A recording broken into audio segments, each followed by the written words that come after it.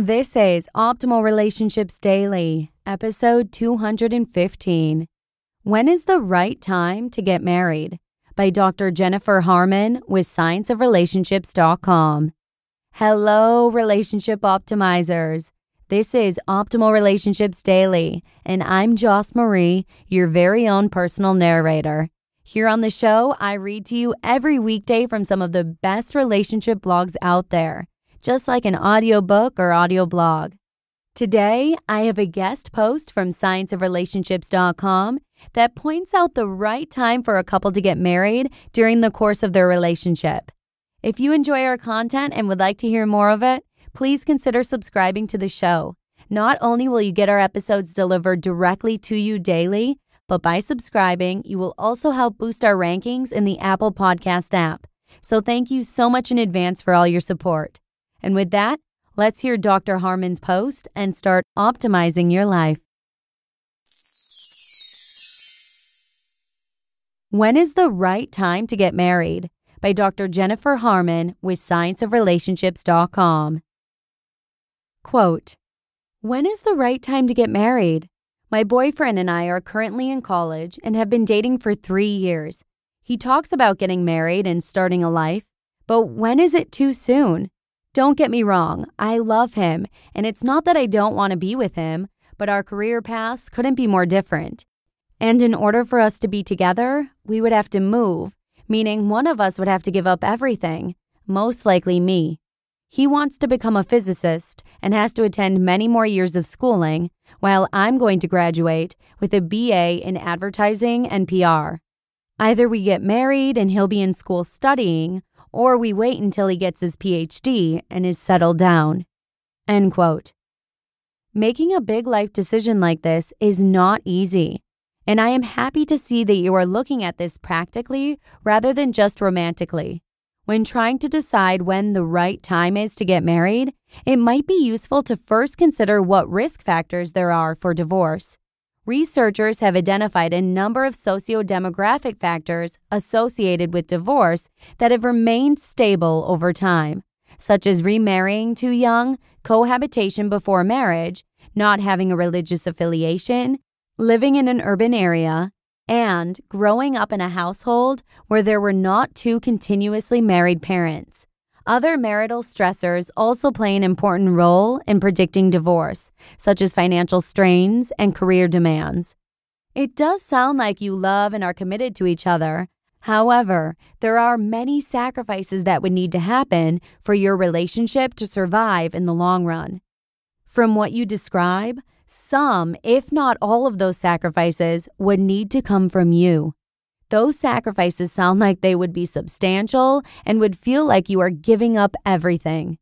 Though giving up a lot for your partner may not sound appealing to you, willingness to sacrifice for the relationship has been associated with strong commitment and relationship satisfaction when done for the right reasons, such as to maintain your relationship rather than to avoid losing it. Willingness to sacrifice has also been associated with having fewer alternatives to your relationship, such as not having other potential romantic partners.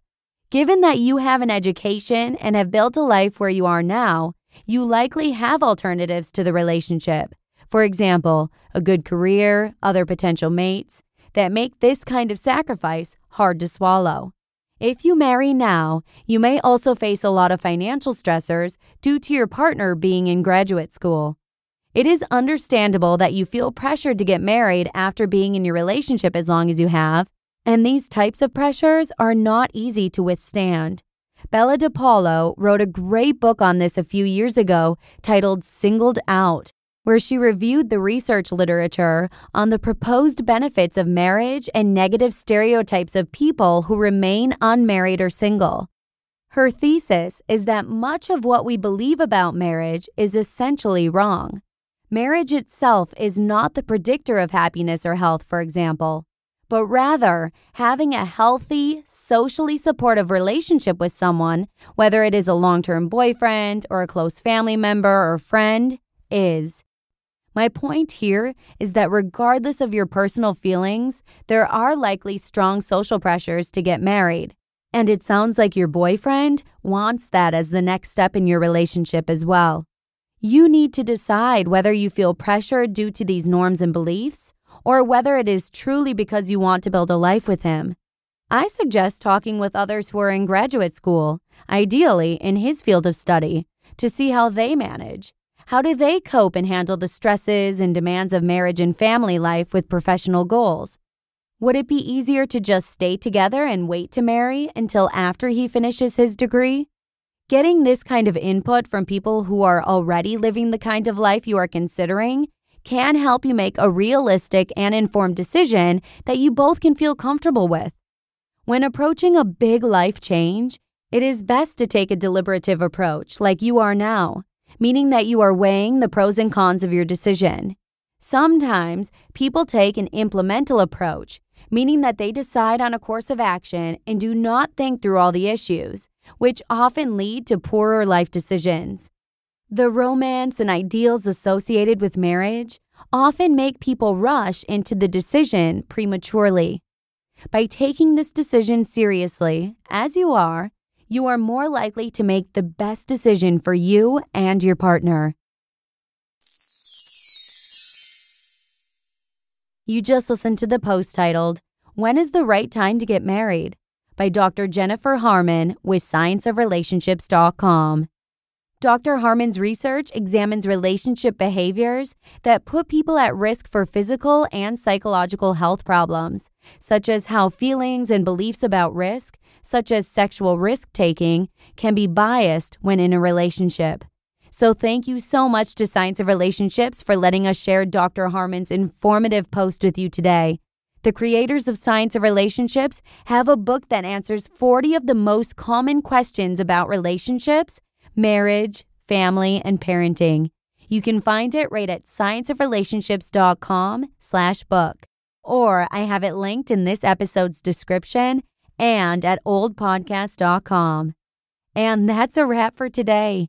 Thank you so much for joining me here for episode 215, and I hope to see you again next week where your optimal life awaits.